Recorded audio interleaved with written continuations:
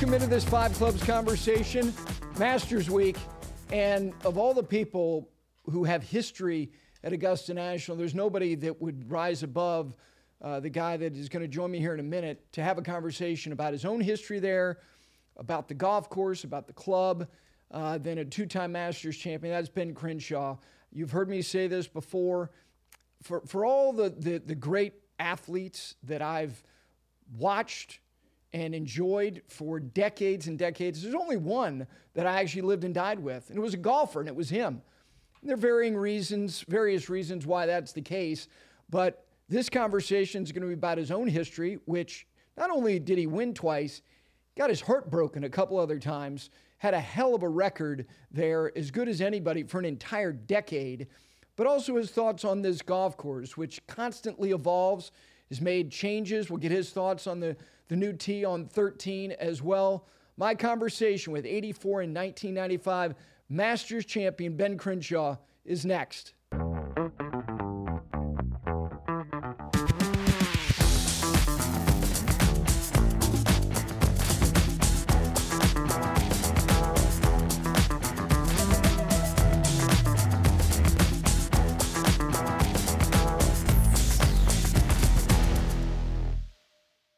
This Five Clubs conversation is brought to you by Golf Pride. Golf Pride knows that a grip isn't only a grip. It's the one piece of equipment in your hands on every single shot. And you might not know it, but it has a huge impact on your game. In fact, Golf Pride recently conducted a first-of-its-kind study showing the impact of worn versus new grips. It showed that on average, a focus group of adept golfers gained an extra 2 yards of carry when they played with new grips. So what are you waiting for? Refresh your grips, refresh your game. Visit golfpride.com today to learn more. Golf Pride, respect the grip. With that, we welcome in a two-time Masters champion. This week will never get old for this gentleman. Ben Crenshaw, good morning. How are you? I'm very good, Gary. It's great to be back over here. I've spent way over half a lifetime here in this great place. I was here with some friends 2 weeks ago, and I saw relatively few changes to the course itself, but they've really done an unbelievable job on the par 3 course. It is, wait till people see that. It is spectacular.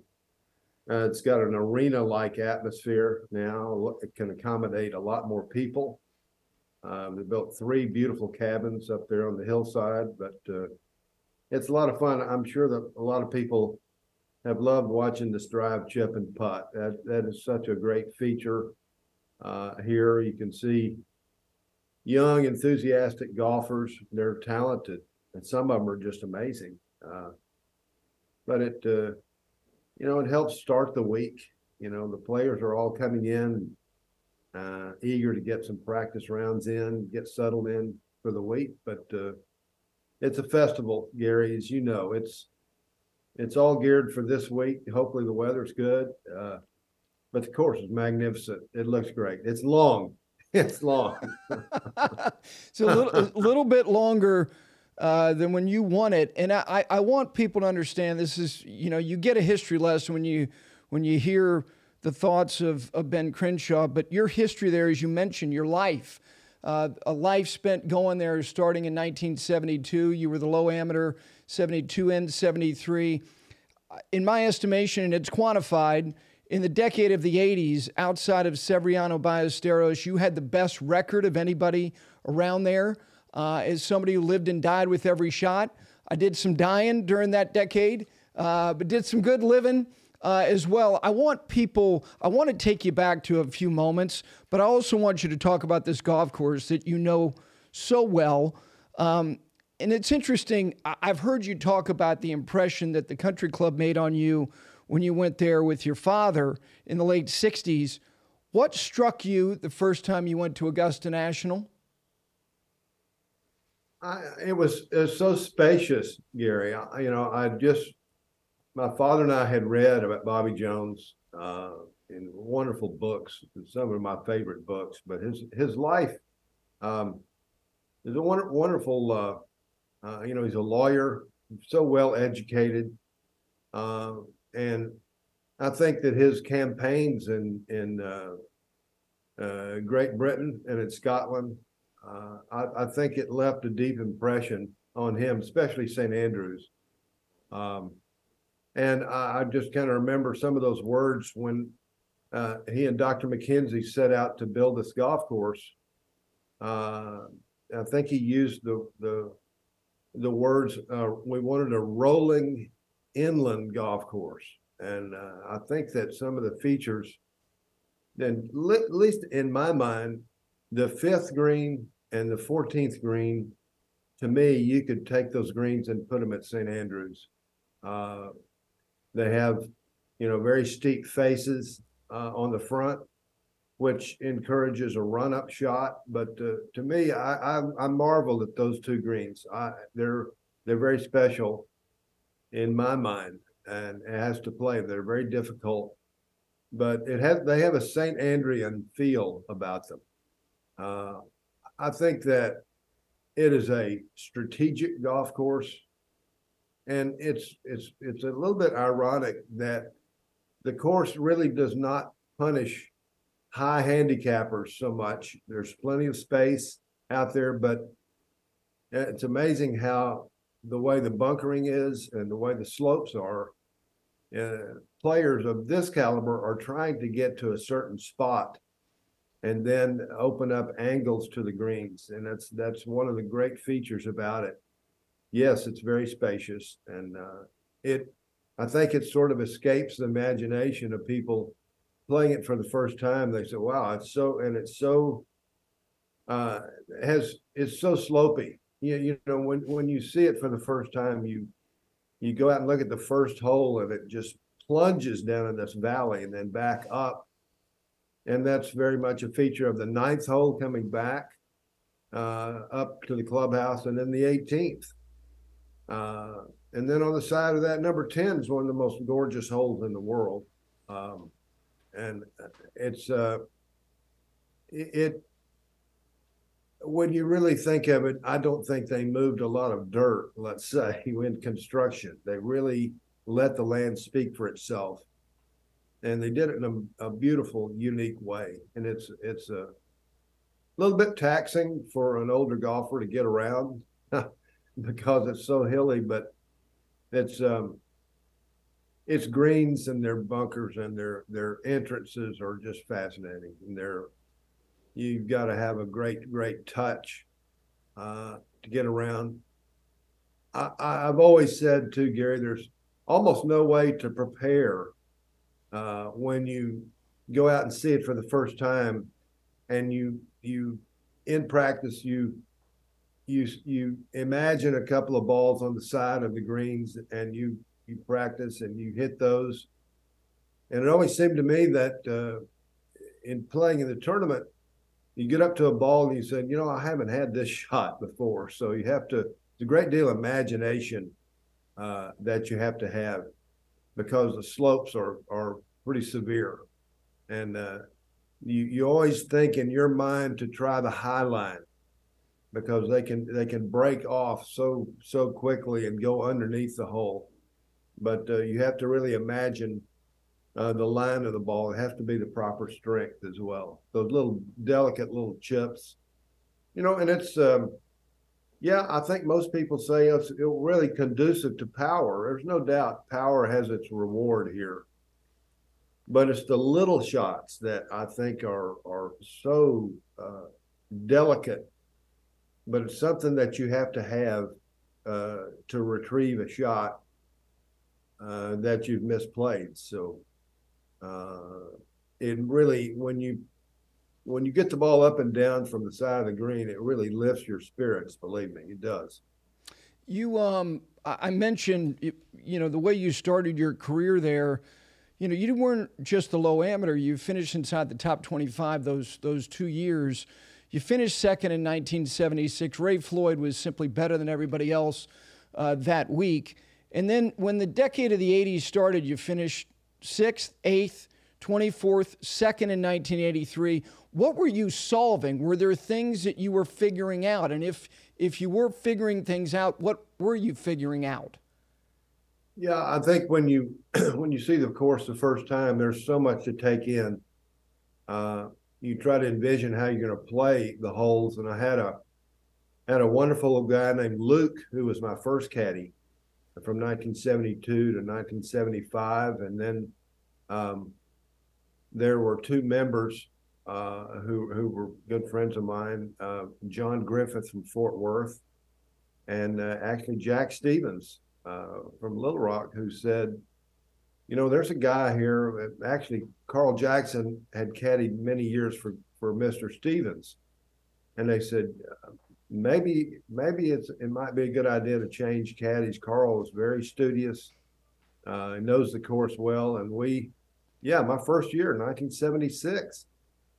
Carl really made me study the golf course, and he, alongside what he was trying to put into my game, uh, he'd say, "Let's try this shot. Let's try this putt over here uh, for that pin." He really dug in, and we really studied it together, and we were making a great team. Not second in 1976, albeit by 8 shots that Raymond beat us all. I'll tell you what, Gary, I always remember Raymond. He had a club that he purchased from Tony Penna, who was a great old club maker. He got a ladies five wood, and he reshafted that wood, and he played the par fives that so well that year. I mean, he was making eagles and birdie in the par fours as he wanted to in his mind. He just played magnificent the whole time. 8 shots. What a margin. What a nice feeling coming up the 18th fairway with 8 shots. But we finished a distant second, and kind of won my own little tournament. But it was getting closer. But I felt like I was capable. So it was always something to when Augusta rolled around. All of us get so excited to play it. You put yourself to the test. One thing, Gary, is that the winner this week, you can't win this tournament playing safe. The numbers of that other people will post. You've got to take chances. You have to take chances. Augusta goads you into taking those chances, and that's it. It's a very, very fine line of shots that you attempt, and all of us have failed spectacularly on certain shots. You either hit it in the water or you do this or that. It's one of the most emotional golf courses in the world to play when you're in contention, because your emotions are so high. But it's a great thrill to bring a shot off when you have to. But there's no way to gain or to get ahead if you play safe. You have to take some chances. 1984, the week you were right in the thick of it. You were the 18-hole leader. You were inside the top three after 18 holes, 36 holes, 54 holes. So you were in the throes of it. I know in my mind a handful of shots that stick out from that Sunday. Is there one that rises above all the others, or is it just kind of a collage of shots that were the central theme of how you did it on that Sunday in '84? Yeah, there's no question. I had through the turn, I was playing well, excited, and then the 10th hole came, and the 10th hole, I hit a so-so drive, and I had a 3-iron to the green. And I hit it about 60 feet from the cup. I was on the right side of the green. The pin was back. And I told myself, if I could just two-putt this and go on, I'd be so happy. Unbelievably, that ball went in the cup. And it took me 2 holes to calm down after that putt. I couldn't believe that putt went in. But I got through, Tim got through 12 and made a birdie at 12. pin was back right, and I made about a 15-footer for a 2 there. But I'll tell you what, the shot that really calmed me down quite a bit was on the 14. Yep. I hit a really bad approach shot to the top of the green, and the pin was down on the right, where it is usually on Sunday. And I hit a really poor first putt, about 15 feet short and to the left of the cup, and I made that putt for my second putt, and it was just, I just couldn't afford a bogey or a 3-putt or something really negative at that point. And when that putt went in, I thought, well, maybe this is my day. If I can just somehow that week, I held my emotions pretty well. My mind can wander quite a bit, and I get upset with myself. Every golfer does, but somehow it didn't infect me that much. Which is, like I say, it's a little unusual for me. I'm usually very up and down with my emotions, but that 2-putt really calmed me down on 14. So figured if I can get in from there, it was going to be my day. And it was. And if you look at that decade, and if anybody goes back and watches, which is great, you can do that on YouTube, these final round broadcasts, the network broadcast, by the way, on 14, I believe it was Frank Gleber who was calling the action on 14. And Venturi stepped in when you hit your second shot to the top of the green on the left-hand side. He said, it's the last place he wants to be. Oh, God. And it was just impossible putt down. It's down the staircase. The green is so steep. It's so far above the hole, and I had to just touch it to roll it down there. I didn't hit it hard enough. And I left myself a really tough right to left breaker for that second putt. But it's I just couldn't afford to lose a stroke there. You were in the last group, 87, 88, 89. And for all the heartbreak that Greg Norman experienced in his career there, I think because you had already won, and some of what happened to him, it was dramatic, certainly what happened in 96. But I can point to a couple things. Did 87 or 89, did one or the other wound you more? Because I have one that wounded me more. They felt fatal at the time because you didn't cross the line. Did one or the other year hurt more? I think I remember those years. Maybe it was 88. I was playing with Roger Maltby the last round, and that was 87. You were with Sandy Lyle in 88. Yeah. Okay. I remember Roger and I could not get our approach shots close enough to the hole. The greens were very firm that year, I remember, and they were very skiddy, let's say. And we're faced with 30, 35-foot putts that you never expect to make that much. And we couldn't make any headway, but that was Larry Mize's year. Yep. And with Greg Norman pursuing. It's this year, two guys are retiring this year, Gary, and it's Larry Mize and Sandy Lyle. Wow. And I'm going to make mention of them both at the dinner on Tuesday night. I played with Sandy Lyle the last day when he won. Yes. And I'm telling you, everybody remembers the fairway bunker shot that he hit on 18, which was one of the great shots I've ever seen. It took someone of Sandy's strength to hit that ball out of the deep bunker. They'd redone it. It's very deep. And he hit this ball and just hit it so hard, and it skyrocketed out of there. And I said, God, look at this shot, Carl. It went up on the green, and he made the putt. But you have to have a really strong back to hit that shot like he did. But I'll tell you one shot, though, that I'll always remember. One of the greatest shots I've ever seen at Augusta.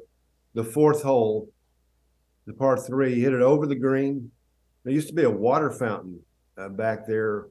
You walked up to the 5th tee box, and Sandy's ball was close to that water fountain.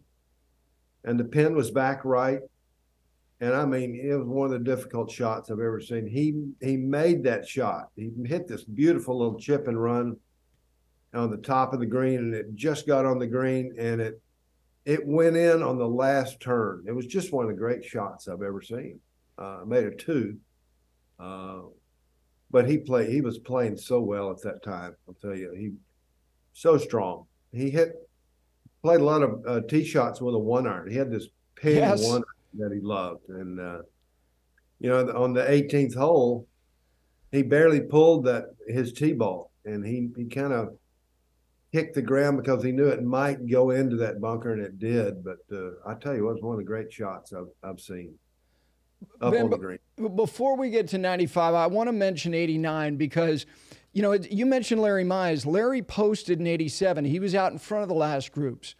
In 89, Faldo did the same thing. He was out in front of you guys. You were playing with Scott Hoke. Awful weather on Sunday. And you make the birdie on 16. It was raining so hard, your Nabisco visor was coming apart at the seams. You were ready to pull the trigger, and you stepped out and tossed it aside toward Carl with your left hand. Step back in. You make that. On 17, I want people to understand, you hit a fairway wood into the 17th green. You hit a poor tee shot, short and left. You hit fairway wood, and the camera, like it was just behind the green camera, was just stationary, and all of a sudden this ball lands on the green, and Vern Lundquist went, "Wow, that's a hell of a shot." And you had about 30 feet, 2 breaks.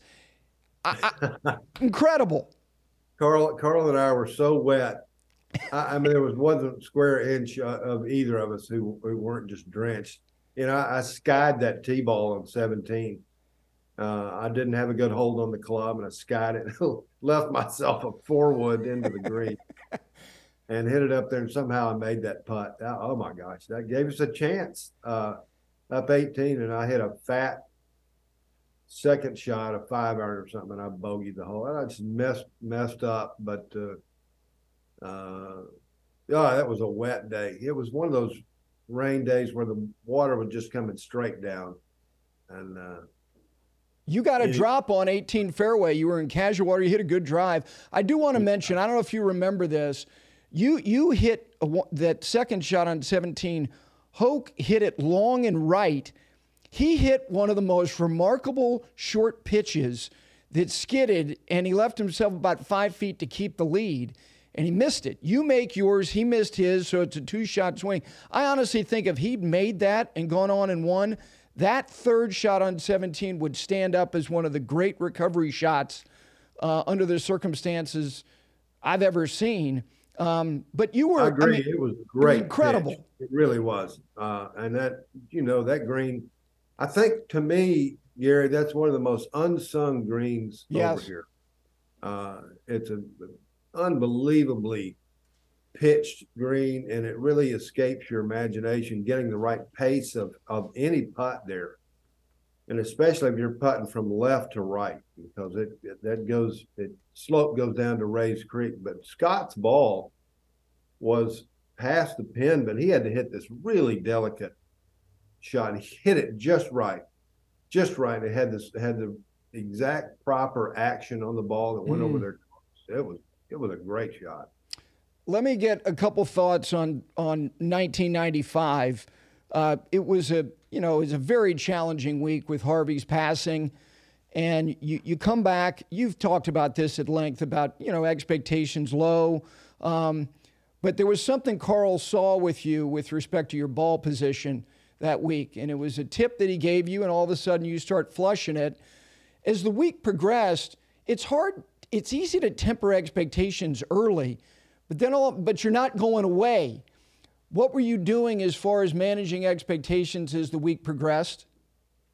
Well, I think to me it was a relief to play a really good round in the first round, because I had missed the cut in New Orleans and wasn't playing well. And we came back, we made this plan to go back to Austin, Texas, to bury Harvey, a longtime friend and teacher. but for some reason, we came back to Augusta, and I went out on the practice tee, and we had this wonderful session, Carl and I did. And he mentioned two things. He said, I want you to put that ball further back in your stance and try to make a tighter turn with your shoulders. And I started hitting the ball crisply, a little bit much better than I had been. So I had these simple thoughts. They were, two simple thoughts that way. And I started about the first 5 balls, I started gaining confidence. And I was eager to try to put that into play on the first day. And I played some really good shots. And I came back, on the first day came with some really positive thoughts. And I was eager to try to keep that going throughout the week. And it just kept building, and I kept hitting some good shots, and really did not have any extemporaneous thoughts going through my head a lot of us we have a thought and we want to seize upon it, and sometimes you get cluttered in your mind, but you kind of keep your rhythm and keep your tempo and the balance, and it was working, and I was playing well, and I kept those thoughts simply in the third day, and then the last day. I had some great breaks, but I was playing confidently, and had something made me keep my emotions in check too. And I never thought about Harvey until I was coming up the 18th hole. And I said to myself, I can't believe this is happening this week, this particular week. But something made me, Gary, play like a kid. Something made I just, it was like I had no thoughts. I was playing my favorite course in the world, and in the arena of importance, and something made me. I had a calm. I had an inner calm, and I daydreamed about it a million times. But it was something allowed me to play some of my best golf on that occasion, and had simple thoughts as that when I was young, and but it's. It happened. It was. It's interesting. Every player, if they play enough times, they're going to have a relationship with certain holes. Your relationship with 14, the par you made in 84 on Sunday, the break off the tee in 95, could have kicked down, could have had a worse look at the green from where you hit a fabulous, I think it was 8-iron to that back right pin, just went beyond the green surface. You left it right in the throat with your birdie putt. But I thought that was a critical moment. And then, the iron shot you hit on 16, like these particular, that is, you took that back pin on several times. You did it in 89. You did it again in 95. I thought 14 and 16 were huge. Yes. It's funny when, we got through the 15th hole, went to 16, and Davis Love had posted a great round, and I knew that we needed one more birdie to get ahead of it. And it was something we walked onto the tee, and we had a little bit of a following wind that day, and the choice of club was so crystal clear, it was unbelievable. It was a 6-iron, just a really simple, good hit. I knew it was plenty of club, and you just played that ball out to the right, but it was like the selection of club was just crystal clear. We didn't even think 1 minute about it, and that ball finished up there by the hole, and I made that putt, and I said, "All right, that's one shot." And then the 17th, I just made a wonderful 3 there, good tee ball, and then I think I played a 9-iron up there. And I made a difficult putt, but God, what a feeling of relief that was. Yeah, you had a couple shot leads the 2 years that you won it. I know people love when you talk about this golf course. I love when you go on Golf Channel on Live From, and they kind of walk you through some stuff that you'll do later this week. Hopefully you're going to do it again.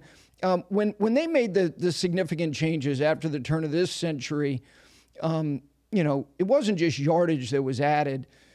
Looks of holes became very different. Which hole, in your estimation, after 2002, took on the most profound change as far as the optics of it? Well, obviously, people's attention will be riveted this week about the 13th tee, and it's Yes. something to see. I played a couple of weeks ago, and I must say, Gary, I walked back there, did not play it, but it is, to me, it's sort of right in today's of modern play. They could not have done it any better, and it was the proper thing to do. I guess unfortunately they had to purchase land from Augusta Country Club to do this thing, but that tee is way elevated. It's way up there, and it's back. But when you look down the fairway to the landing area, it's exactly what it's a test. It's a modern test, and the temptation, Gary, is to try to turn that ball over and get extra yardage from right to left. That's how we used to play that hole in yesteryear. And it is very visual because the tee is so high, but that temptation will be there, and it's going to be really exciting. There's going to be hopefully it's dry, so people can,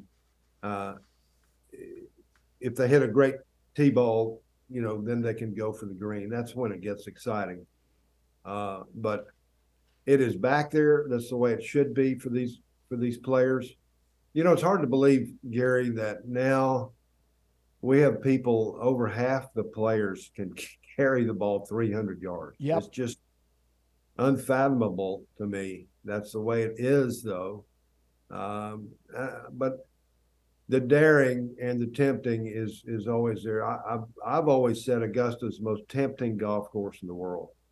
On so many different shots, just like 13, and just the shot a lot of times is fairly clear, but certain undulations can do this or that to the ball, and you say to yourself, well, I think today my swing's good enough to get it over there. And sometimes you gain and sometimes you fail. I tell you what, there's one little change that people will notice in the players is number 11. 11 is so long now. It's very long. But they've put a sort of an innocent looking undulation to the right of the green. Where it used to be sort of dead flat ground, now there's a little undulation, there's a little uplift that encompasses the right edge of the green. And if you hit a ball, you'll slip off to the right, and it'll be about 3.5 feet lower. So you have to hit this little pitch and towards the water.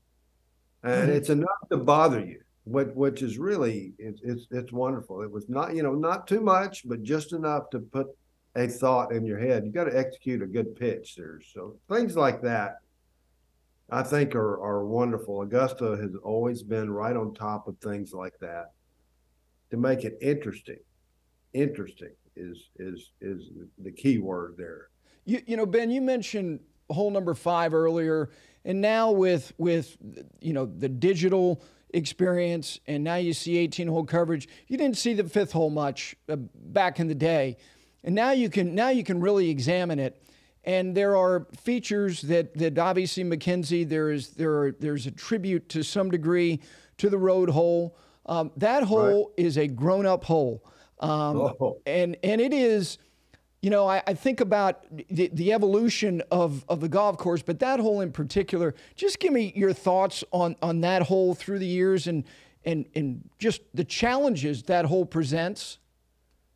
Hey, Gary, when we played it for so many years, there used to be one bunker on the left side of the fairway, and it is at the top of a slope. And if you hook the ball more, you could miss that bunker and go down the hill.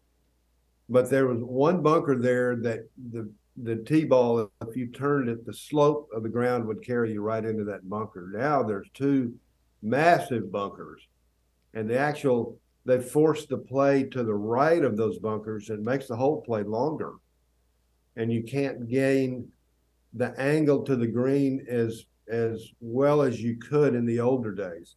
In the older days, if you hit the ball solid, you could carry that bunker unless you had a big headwind.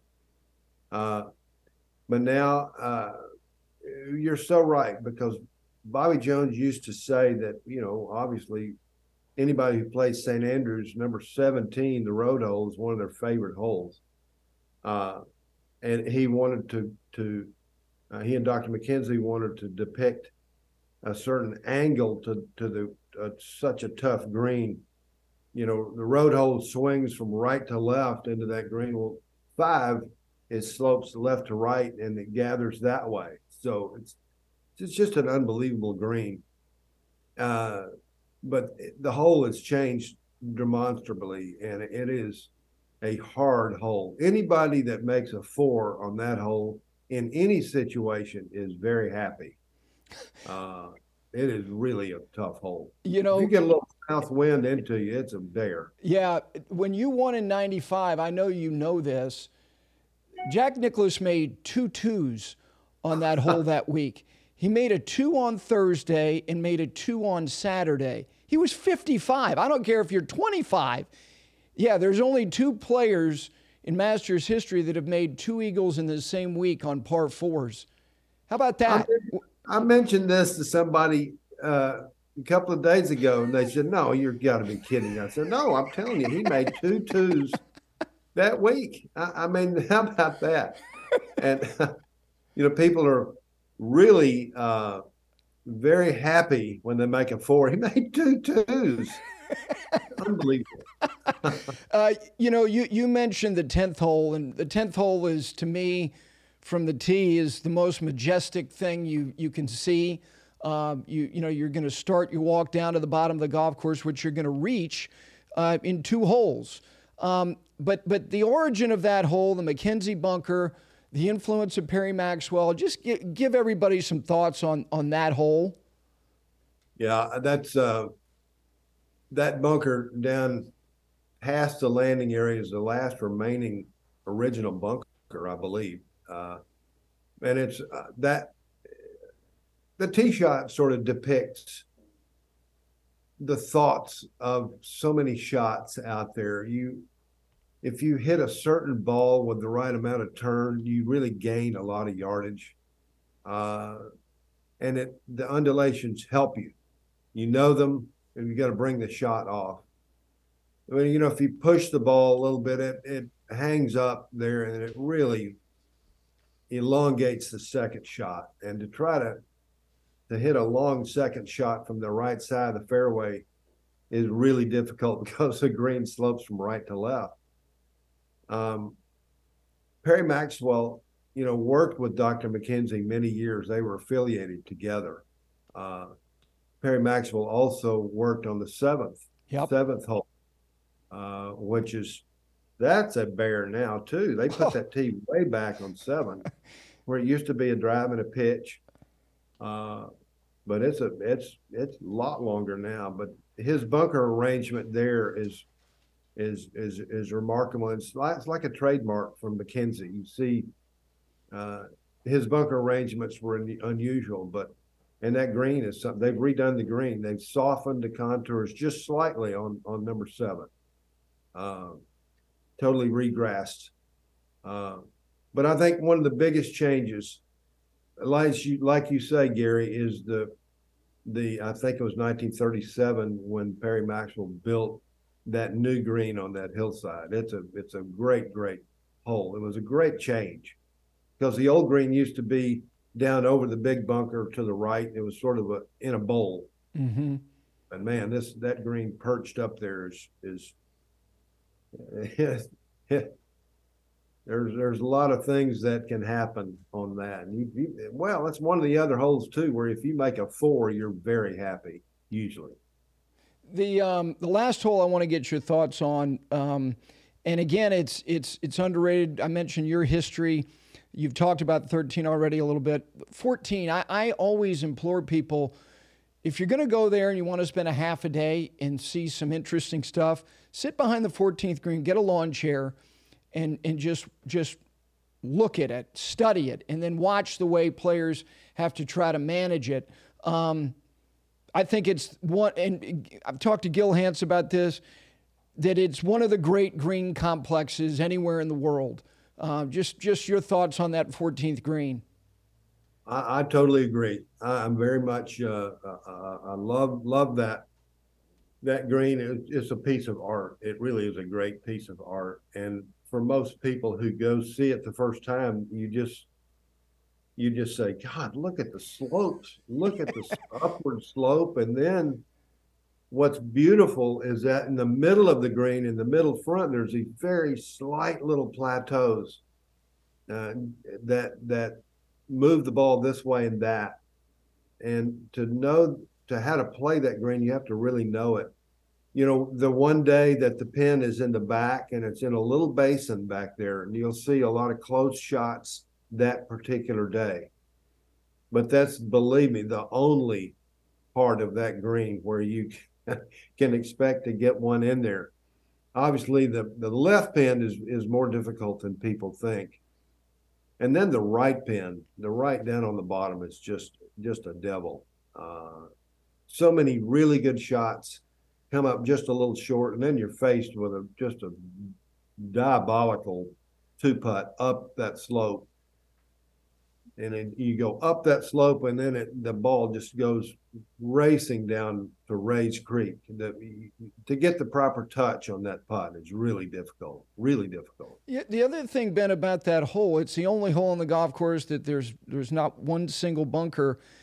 And I think it's a challenging look from the tee that the fairway cants in the opposite direction that the hole flows.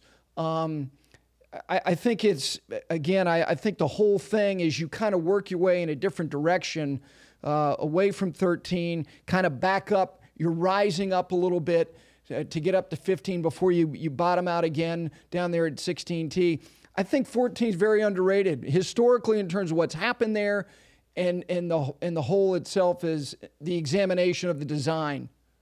Well, I think you're right, and it's interesting you picked up on that, because 14, the tee ball, as you say, it slopes left to right. The rise of the fairway slopes left to right, but you know, it on the tee, it almost caused for a draw shot to hold the fairway and not let that ball get away way right. But you know, most people in architecture think if a hole bends a certain way, then then the whole hole goes that way. But this is a little opposite. You know, this hole goes against the slope, let's say, and goes back away. Sometimes you see it was like the opposite of 13. 13, yes, does go right to left, and the hole goes right to left. But 14 is a hole where it slopes the other way, and then it's different. So it's a problematic tee ball. It's it's back there pretty good. They back that tee up a little bit too, but a little bit elusive. If the ground gets firm, a ball can really get away on the right, and then you overdo it and you hit it on the left, and then you've got a really tough second shot. Let me get you out of here with these 5 quick questions. First one, and it's hard to identify one. Do you have the proudest shot you've ever struck in your career? Is there one that stands above all the others in terms of whether it was the weightiness of the moment or just overall, just the proudest shot you've ever struck there? Probably it will always be for me the long putt I made on the 10th hole. Yeah. The last day. I mean, it was some bombastic putt, really. I couldn't believe that ball went in. As Bob Murphy said, that's the greatest putt I've ever seen. He was, and you gestured like you needed to get off the green. You kind of ran the last couple steps and hopped off the putting surface. People don't realize it. Everyone thinks that Jordan Spieth is very demonstrative. He is, but you were equally as much of a cat on a hot tin roof as he was. Oh, well, let me tell you, my thought was I stole one or two shots there. Like I stole something and ran away with it. That's how I felt. God. All right, what is the best view of the course from the course? Wow. I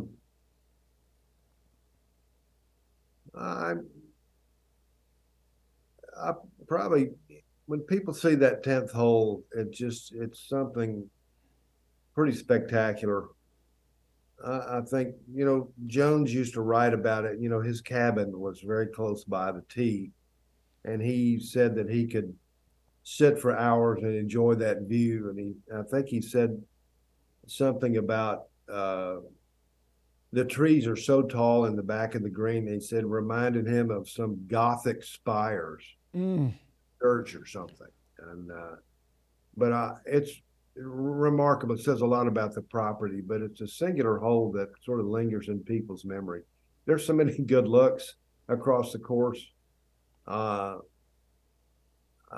second hole, when you play the tee shot and you start walking down the hill, Yes. you see the golf course in the back. It sprawls. The land sprawls at you.